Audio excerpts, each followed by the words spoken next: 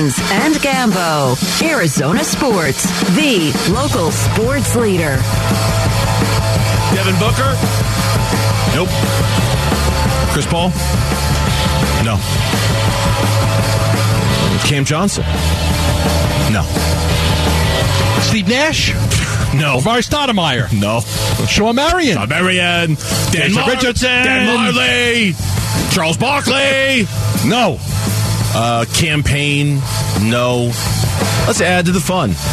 DeAndre Ayton has been ruled out. He will not play tonight against the Golden State Warriors in a game that tips off at 8 o'clock, which means... Yeah, I expect within the next 24 to 48 hours the Suns will do something about addressing the depth issue right now with all the guys out. So look for them to maybe sign a player to a 10-day contract within the next day or two. They got to get bodies, right? Right now they got to get bodies until they make a Jay Crowder trade, until the trade deadline comes up.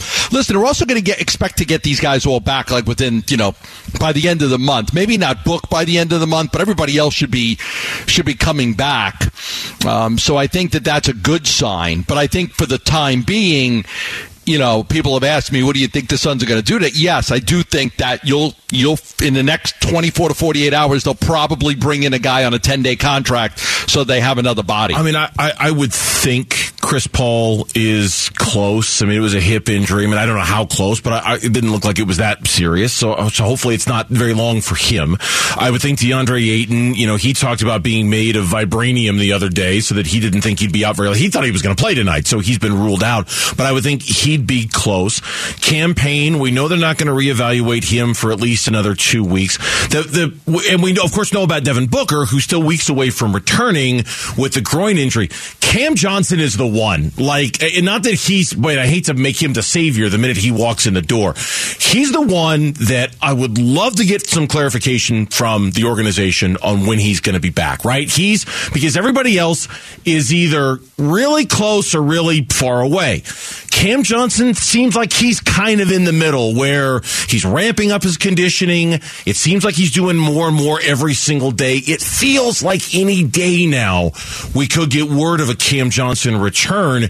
He would be the one, Gambo, I would love to know. When is he going to be back? Because he brings so much of that scoring punch that this team has just been missing lately. I don't know if he can do it by himself, but he's really been missed out there in terms of what he does. You're right. I mean, we could sit here and point to all the times where it kind of went south and everything, but it really started with the injury to Cam Johnson, and then from there the injuries just multiplied, and we just kept getting more and more.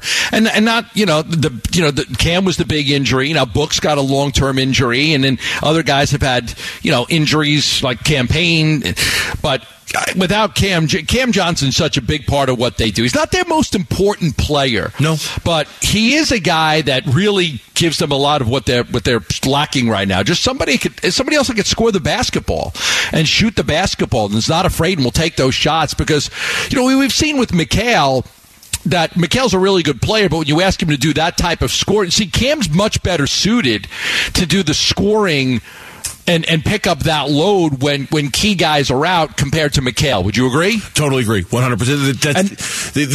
His game just leans more towards the offensive. Go ahead. Yeah, and that's where you're like, okay, you really, really miss him. Now, the interesting thing is, listen, there's a reason why they didn't get a contract extension done with Cam Johnson. I mean, there's a reason why, and I think these injuries are a factor, and that's got to be something that, again, has to be factored into the future. He'll be a restricted free agent like DeAndre Ayton was. And you'll have to see if somebody gives him an offer or if the Suns can get something done. But there's a reason the Suns were only willing to go a certain amount of money on Cam. And I think it's not because they don't like him as a player. It's because there are definitely injury concerns there. Yeah, look, I really like Cam Johnson a lot. I think he brings much to the table, and I've enjoyed every single conversation we've ever had with him. But you and I had a conversation about a week ago about the expendability of Mikal and how maybe that's gone up a little bit, sort of seeing that the more looks he gets, the more exposed he becomes, and does that make him not expendable necessarily, but maybe more expendable than he was this summer when he was absolutely untouchable in any kind of trade for anybody?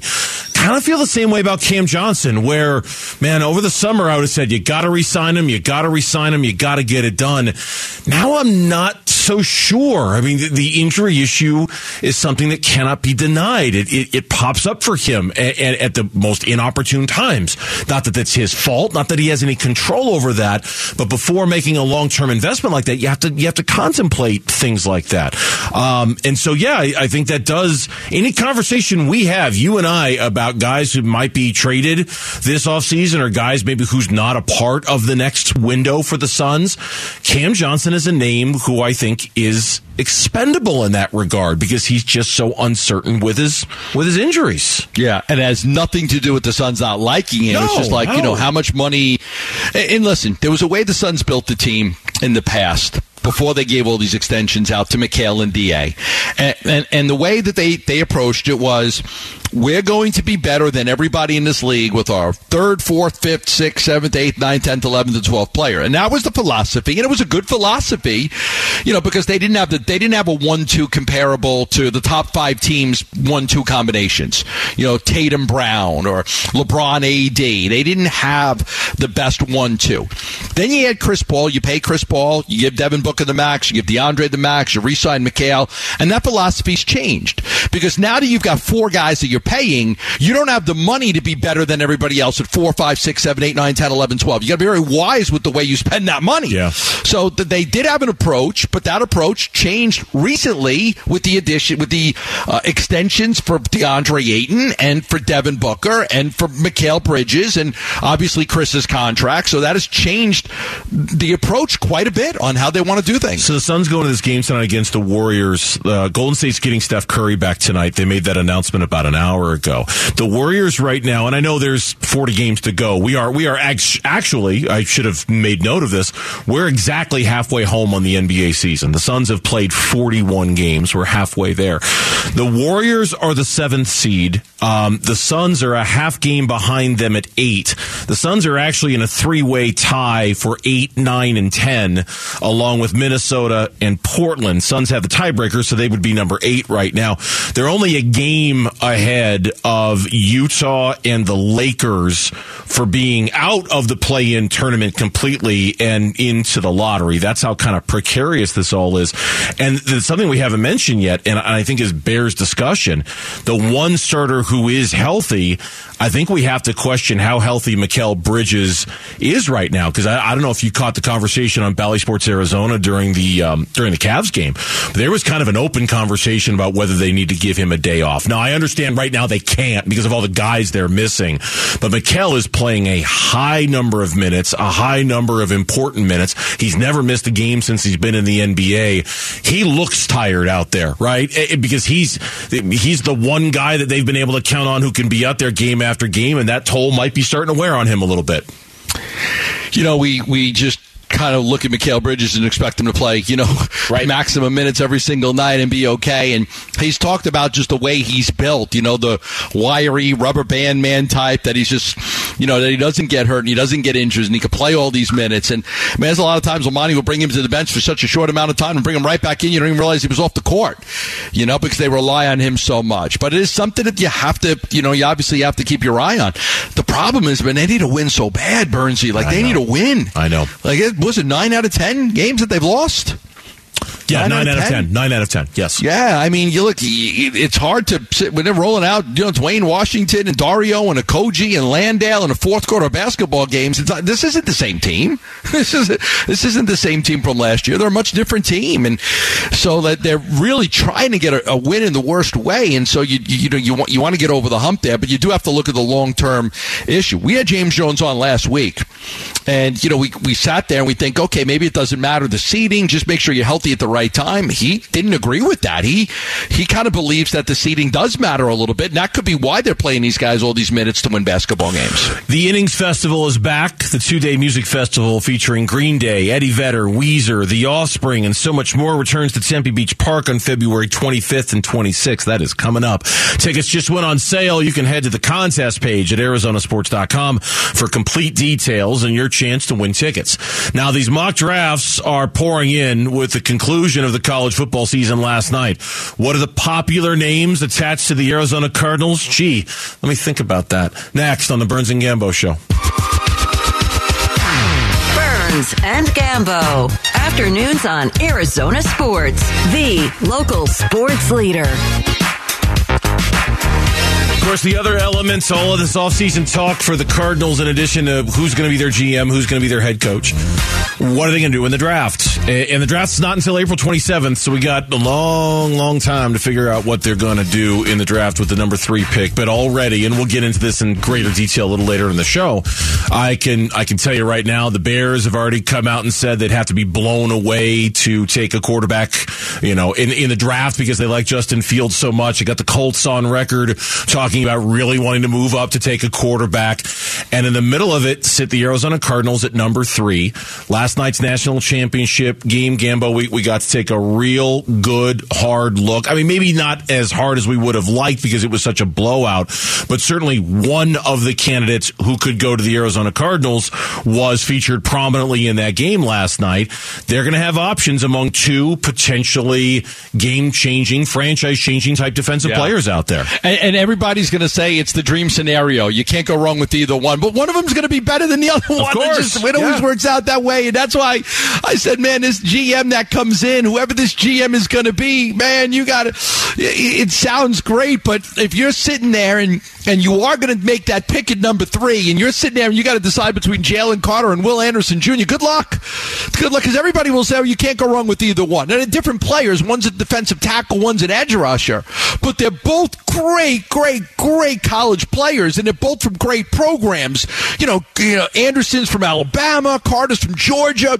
Like, I understand what everybody's going to be saying, but you know this, and I know this. One of those guys is going to be better than the other one. Yeah, the only way you don't get it wrong is if one of those guys is only a little bit better than the other, right? Like, if it's marginally better than the other guy, then you can say it really, that it made a difference, but it didn't make a huge difference. That's really the only way where you can say we didn't get it wrong, is if both guys are really good and maybe one is a 5-time All-Pro player and the other guy is a 4-time All-Pro player, right? Then you go, that's the only way. And so that decision, if it comes down to that, I'm telling you, this scenario of quarterbacks going 1-2 in the draft and the Cardinals then having to decide whether they want to trade down if there's a team that wants to move up to make it 3 quarterbacks in a row, or whether the Cardinals want to stay put and take one of those 2 defensive players. We're months away from this thing, Gambo. I can totally see that happening now on draft night. 100% see that happen on draft night. Right. And then again, I have absolutely, I know you want to trade, and I don't mind that either. I would love to trade and get a plethora of draft picks. Imagine having a first this year, you move down 5 to 10 spots, you get a first next year, you get a second this year, a third. I mean, I'm all for it. Sign me up. But I'm not upset at all if they have to sit there and take one of these 2 kids.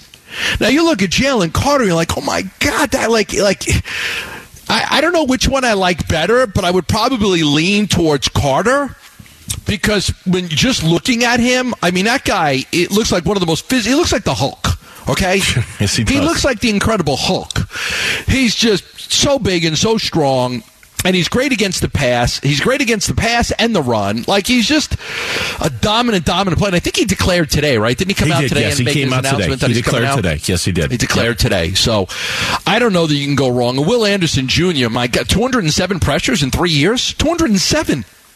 So if you want that unbelievable edge rusher, that's your guy right there. It is. I got 2 mock drafts here in front of me. Mock number 1 does not support my theory. Mock number 2 does.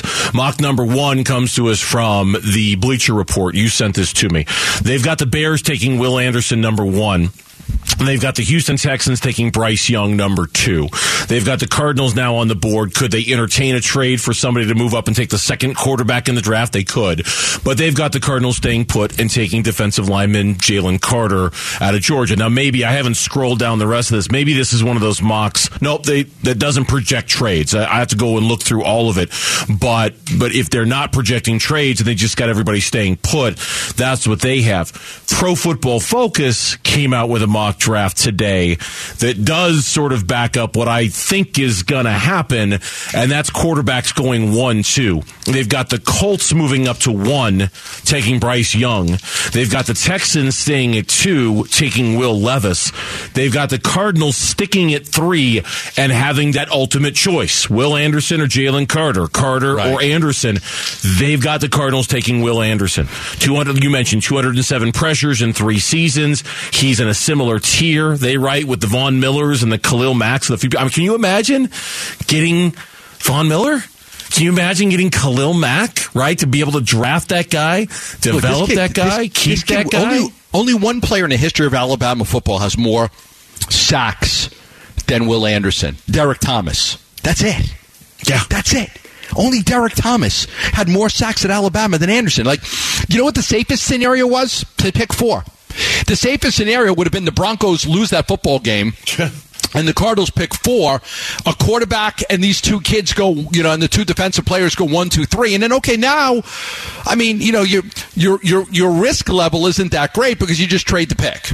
You trade the pick for anybody who wants C.J. Stroud. Anderson's off the board, Carter's off the board, and Young's off the board, and you're sitting there at 4, and then it's a no-brainer, right? At that point, it's like 99%. Trade the pick. Sure, trade the pick. Sure. This is harder, Bernsey, because these 2 kids are such dominant players that, do you really want to trade a pick where you could end up with the premier pass rusher in the league? No, and while it might be less risky, it's also you lose out on the reward, right? Like if you're sitting there if you're drafting 4 and you don't get the reward of a potentially franchise altering player like one of these 2 guys might be, and maybe both of these guys might be, you miss out on the reward potentially of that happening. This is going to be. I know it gets said all the time. Man, this is truly going to be one of the most interesting off seasons the Arizona Cardinals have. There are so many moving parts to how this is going to work. Who's the GM? Who's the head coach? What do you do with DeAndre Hopkins? What kind of return do you get if you trade him? What do you do at number 3? Who's there for you? Who's available? I'll tell you right now, I'm normally the trade down guy. If you tell me right now one of these 2 players is the next J.J. Watt, or he's the next Khalil Mack, or he's the next Von Miller, then don't go anywhere. Yeah. Absolutely. If you're going to tell me that one of them's the next Nick Bosa, don't trade the pick at all. You'd be insane to trade the pick if one of those guys are going to be that. You go back to the Murray draft, and if I could do that all over again, I would have taken Bosa, knowing what I know now. I would. Knowing what I know now. I don't know who my quarterback would be. It wouldn't be Josh Rosen, but I would have. If I could do it all over again, I would have taken Bosa, and that was their choice. Like if they didn't take Murray, they would have taken Bosa. Yeah, and man, I would rather have him right now than Murray. And at that point, your quarterback is probably like Andy Dalton or Baker Mayfield, or somebody like that. If you could go back and do that one all over again, Texas, right? And then you know where you'd be right now. You might be in a position where you're drafting C.J. Stroud or Bryce Young to be your quarterback. Potentially, yeah, or Will Levis. We'd be having the quarterback debate. Which one do we like more? Which one do we think is going to be the future star? If you had Bosa on the roster right now, yeah, maybe. Text us your thoughts on the FanDuel text line at 620 right now. There are internal candidates for this GM job that the Cardinals have already interviewed, and as it turns out, one of them already sent a message to the rest of the locker room about the future. We'll share that with you next on the Burns and Gambo Show. Burns and Gambo. Afternoons on Arizona Sports, the local sports leader. I'm not going to get into details of any of the candidates we're reaching out to, other than to acknowledge that I've done the 2 interviews with one with Adrian, one with Quentin. It was Michael Bidwell yesterday, president of the Arizona Cardinals, press conference you heard live here, announcing the resignation of Steve Keim, the firing of Cliff Kingsbury, and now the next chapter of Arizona Cardinals football. We wait to see who the next GM is going to be. We brought to you the names yesterday that we know, according to reports, have been or will be interviewed for the job outside the organization. Ian Cunningham, assistant GM of the Bears, Rand Carthon, the director of player personnel for the Niners, Adam Peters, assistant GM of the San Francisco 49ers. You can add another one now, and that's Jerry Reese, the former general manager of the New York Giants. He was their GM from 07 to 17, overseeing their 2 Super Bowl titles, and best we can tell, hasn't really been in the game for the last 4 years or so since he got let go by the Giants. Maybe he's been doing something for somebody, but if that's the case, Gambo, I haven't been able to find it. And then there's the case for staying in-house. Is there a case to be made when it comes to A-Dub and Quentin Harris and staying in-house for these jobs? I prefer they don't, but if one of those guys emerges as the best candidate for the job, then you hire them. And, there's a lot of us, we want to break away. We want a whole new GM and coach and just everything new and a new culture. And if you bring one of those guys back, it may be looked as the same old, same old. Neither of those guys has been a general manager before. They've only learned under Steve Keim. That doesn't mean they're going to do everything like Steve does. They did learn under Steve.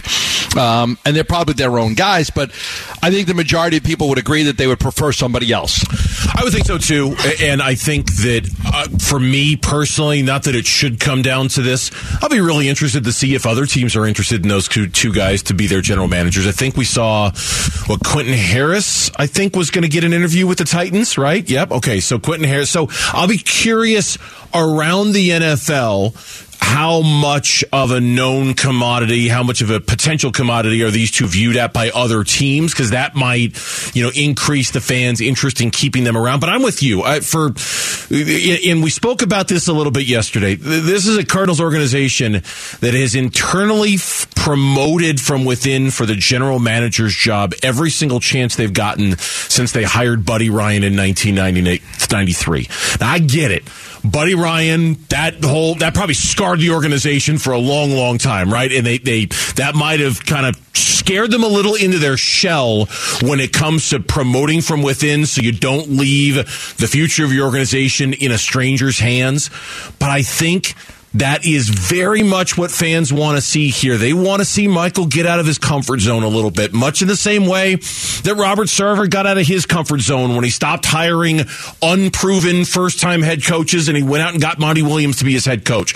I very much want Michael to do the same thing here. I want Michael to get out of his comfort zone a little bit, bring in a new voice, a new, fresh set of ideas, and somebody who didn't kind of come from within the system. Yeah. It's nothing against Harris. It's nothing against A-Dub. We've had both on our show. They're both good, competent football guys. I'm just ready for something very different here, Gambo. If I did a poll question, I said, hey, Dave Burns, 3 options here. Michael Bidwell goes outside the organization for coach and GM. He stays inside the organization for both coach and GM, or he splits it. Coach and GM, one outside the organization, one inside. Which way would you lean? I would want him to go outside for both. But what do you think he'll do? We want the same thing. We want him to go outside. I think he's going to go outside for both. Okay, I do too. I think he's going to go outside for both. There was some, I know you mentioned Quentin Harris. Adrian Wilson, if you remember this from last year, Byron Leftwich was being talked about as potentially being the Jaguars coach. Yep, I do. But if I remember correctly, Leftwich was kind of insistent that they bring Adrian Wilson along as his GM, and I think that's why he didn't get the job. I was thinking about that moment actually when I was watching the Jags game on Saturday night, because they showed Trent Baalke, who the GM of the Jags. They showed him is celebrating in a suite during the game, and if I remember the story right, he was the guy that Leftwich was trying to power play out. Right. Yep. Yeah, like, I'll come be your coach, but I got to bring A-Dub with me. He's going to be my general manager. Yeah. Mm-hmm. And it didn't work. He didn't fail, and ultimately the job went to Doug Peterson, and Baalke stayed. This is Mike Garafolo yesterday. I want to play this soundbite for you. This is actually what kind of started the whole conversation, even though I'm playing it now. Garafolo yesterday on the NFL Network talked about a team meeting a couple of weeks back with A-Dub and Quentin Harris, and I'll just let him take it from there. Both of those guys addressed the team in a meeting within the last 2 weeks, I am told, with the message of, hey, we're coming down the stretch here. You guys need to work, and we need to work too. They may blow up the whole thing, but if we're moving forward as the general managers, or one of the two of them, and the other one still maybe perhaps in place, we want to see guys that are willing to put in the work around here. So this feels like a time where the change in culture is much needed for the Arizona Cardinals, and I know that was taken two different ways by the players in the room. It sounds like some guys were a little perturbed by it, but other guys, some veterans who have been successful around the league, said that needed to be said. So they appreciated the message. I would love to know who was perturbed by that. Who's upset? But we need a new culture. Guys that are comfortable. Yes. Guys that are comfortable and feel like they could do what they want with not, is Kyler Murray one of those guys? I don't know. The only guys that would be perturbed by that, is that the word, perturbed? Perturbed, yes. Is guys that are very comfortable and feel like they're not being held accountable and stuff like that. Somebody comes in, they change the culture. Well, it's all new rules. Okay, it's all new rules. Yeah. So they want you 5 minutes before meetings at 9. You got to be there 5 minutes before. Guess what? You got to be there 5 minutes before. Mm-hmm. They're gonna have they want you to dress a certain way on a team plane. You dress a certain way on a team plane. Somebody comes in and they're going to change in the culture. And so, veterans who want to win understand that that's necessary. And I think younger players who maybe like I'm comfortable, I like it this way, they don't want to be pushed and have to do those type of things. All right, let me ask you this question. And I actually heard this on the midday show. Aaron Maloney brought this up during Wolfing Down Your Lunch. If you go internal for one and external for the other, which one's internal, which one's external? I don't see any way that you hire a GM from outside the organization and he retains Vance. Okay. So it would be more likely that you would keep the GM and then they would hire a new coach. Okay. So you would keep one of them as the GM and they would hire a new coach. I just think, look, and maybe it would work out, but I don't think it's a great look to just come back with the same old. So a coach from inside and a GM from inside. And I really do think, and I'm being sincere when I say this, I really think in some ways that's unfortunate because I think that works against three really good football guys in Quentin Harris and Adrian Wilson and Vance Joseph. And that's, tough. What are you going to do about it? But I think given a different set of circumstances, you could justify doing that internally, giving those guys the job, giving Vance the job, and you could reasonably expect a culture change because of those three guys. I just don't think this team in this set of circumstances can do that. There was only one way that was going to happen, and that was if this team would have been successful this year, wins nine games, Steve steps away, and then you promote from within because you've gone 2 years in a row of having a winning record and going to the playoffs. So this team would have had to been successful. Yeah. And then you wouldn't have, why would you go outside if, you got 2 years in a row of things tracking in the right direction, and if Steve walks away, there's no reason to go outside the organization. You promote Quentin Harris or Adrian Wilson, and you move on from there. The countdown to Super Bowl 57 has begun, and Bud Light, FanDuel, and Arizona Sports want you to be there in person. Text the word SUPER to 620-620. Register, and then listen for your name starting February 6th, and you could score a pair of tickets to the Super Bowl. Plus, you'll win tickets to the following events: the FanDuel Party, the Bud Light Music Fest, and the Super Bowl Experience. So text SUPER to 620-620. It's all access presented by Bud Light and FanDuel. Now, when we come back, Cliff Kingsbury is now a statistic, and specifically one that waves another red flag of hiring coaches straight from college. We'll explain next. Burns and Gambo. Burns and Gambo. Arizona Sports, the local sports leader. TheRinger.com, and their headline says it all. The college to NFL coaching pipeline has gone dry. This is not a piece about hiring the right guy. It's about not hiring the wrong guy, and that's very easy. Your list should not include any college coaches because college coaches no longer succeed when they jump to the pros. This is incredible. The only coach, they've got a list of coaches here. Only two of them have a winning percentage over 500. Jim Harbaugh and Bill O'Brien. Here's the list of college coaches that went to the NFL that have a below 500 record. Since 2000, college to NFL coaches. Go ahead. Nick Saban, Chip Kelly, Cliff Kingsbury, Butch Davis, Doug Marrone, Steve Spurrier, Greg Schiano, Matt Rule, Bobby Petrino, Urban Meyer. Man, only two guys.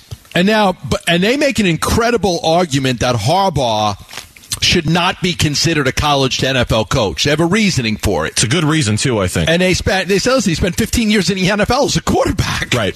And then he spent 2 years as a quarterback coach.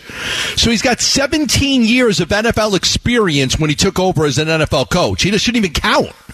Like Harbaugh, 15 years as a quarterback in the NFL, 2 years as a quarterback coach. Then he went to college, and then he went to the NFL, so he shouldn't even count. So if you take Harbaugh out, you're only talking about Bill O'Brien, who, by the way, had the second most experience of any of those guys with 5 years. All the guys with no experience or, little experience. Although Spurrier had 10 years. But, that's the argument that they make, that, Harbaugh was a little bit different because he had been in the NFL so you can make the argument he's more of an NFL guy that went to college than a college guy that went to the NFL. Yeah, they even looped in Pete Carroll into that argument, even though he doesn't quite fit the time framework in which they're working at here. He, of course, went from college to the NFL, but as they pointed out, he spent 16 years in the NFL, 2 different stints as a head coach in the National Football League before he was the head coach at USC. He knew the pro game. He understands how the pro game works. And look, the chances of the Cardinals hiring a college coach are nil. It's none. They will not hire a college coach again this year. But the question now, outside of Jim Harbaugh, who I guess technically would be a college to the pros coach if he leaves Michigan and goes to the NFL, it doesn't seem like it does feel like that for now as a narrative, that's done. Like teams, I can't imagine the Texans looking at a college coach. I can't imagine, unless I'm really misreading it, I can't imagine any of the 5 current openings thinking, you know what, here's a good idea. Let's go hire Lincoln Riley. Hey, here's a good idea. Let's go hire Kirby Smart or Dabo Swinney or any of those guys to be our head coach. It does feel like that for now has had its day. I don't know if that's closed permanently. I don't know if that's closed for good, but it feels like that for now has had its day. And it's the last 3 guys were Matt Rule, Urban Meyer, and Cliff Kingsbury. Unmitigated disasters in all 3. All of them failed. Disasters. Urban Meyer was the worst. Yes. Kingsbury was probably the best out of the group, to be honest. In terms of winning percentage, by far. Yeah. Like he won 43% of his games with the Cardinals. Matt Rule was hanging out about 29% of his games with the Carolina Panthers. He was by far the best of the 3 most recent ones. Yeah. There's something to be said for the experience that you gain as an NFL, assistant coach, as an NFL offensive coordinator, a defensive coordinator. It's a different game. It's a different game. Yeah. So I think that right now, listen, it may trend back that way, but not now. The trend right now is don't hire college coaches. And this was a really good story about, the failures of the college coaches recently. There may be a guy that at some point you'd like, man, I want to give this guy a shot. But look, there's a reason that, a lot of the great successful college coaches stay in college. Sure. Well, I think something you've been saying for the last couple of days, to take this story and kind of throw it and reverse the stream here a little bit, reverse the flow a little bit. You've been saying for a few days now that you expect Cliff Kingsbury to have no interest in going back to the college game at all. None. I was told he hates the college game. He doesn't want to go back, especially now with NILs and recruiting and having to keep a phone in your pocket at all times and waiting for it to buzz to tell you if a kid's going to come or not, or the transfer. He has zero desire to coach in college. And ultimately, that's my point, is that it feels like the differences between the college and the pro game right now is as stark and as dramatic as it's ever been.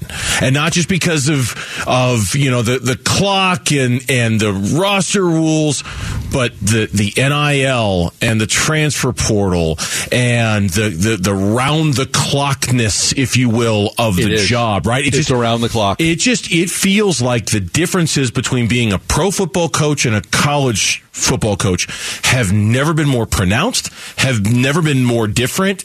And if you're in one, you're going to be in one. And if you're in the other, you're going to be in the other. And chances are you're so ingrained in being either a college coach or a pro coach that the other game likely doesn't interest you very much right now because you're just so used to football the way you know it right now. I think these guys, I think you're going to have a lot of college coaches having nervous breakdowns. I don't get it. Like, you had the recruiting period and you try to sign as many high school kids as you can, and that was great, right? And then every once in a while, while, you'd have a guy transfer, and some of them had to sit out a year before they could play again. I mean, I was busy this weekend breaking 3 stories that ASU signed 3 guys, right? One from Texas, and a kicker from Cal, and then a safety from USC. And I was in the midst of this is a whole nother level outside of just recruiting high school kids. Now you're battling. All these kids enter the portal. What do we need? We need a wide receiver. Okay, let's go get this kid. Now you're battling with 5 other schools again. It's just a whole different level, and it's just the amount of work that it takes to be a college football coach. That's why I've reported this. Cliff has no desire to go back to college. I would not expect that to happen. You've got to be young and hungry, and if you're not young, you need to have a staff filled with young, hungry people who are just going to be out there working 20 hours a day. I mean, that's the only way you can keep up. Yeah, you might need to be single too. You might need to be You're single. just not going to have time to raise kids or get married or do anything like that. Right. I mean, it's just married to that job. It's a job that's going to require so much attention, so much upkeep. It's going to be hard. Speaking of which, by the way, speaking of the college coaching, did you see Deion Sanders? He didn't say it, but Kirk Herbstreit said it last night on the national championship broadcast. Apparently, Coach Prime let it drop that the week 0 game, basically the week before the regular season starts, Colorado's going to open its season against ASU. Wow. That's what Herbstreit said last night on the broadcast, that Coach Prime dropped that. Because Coach Prime I keep calling him Coach Prime, I should call him Coach Sanders.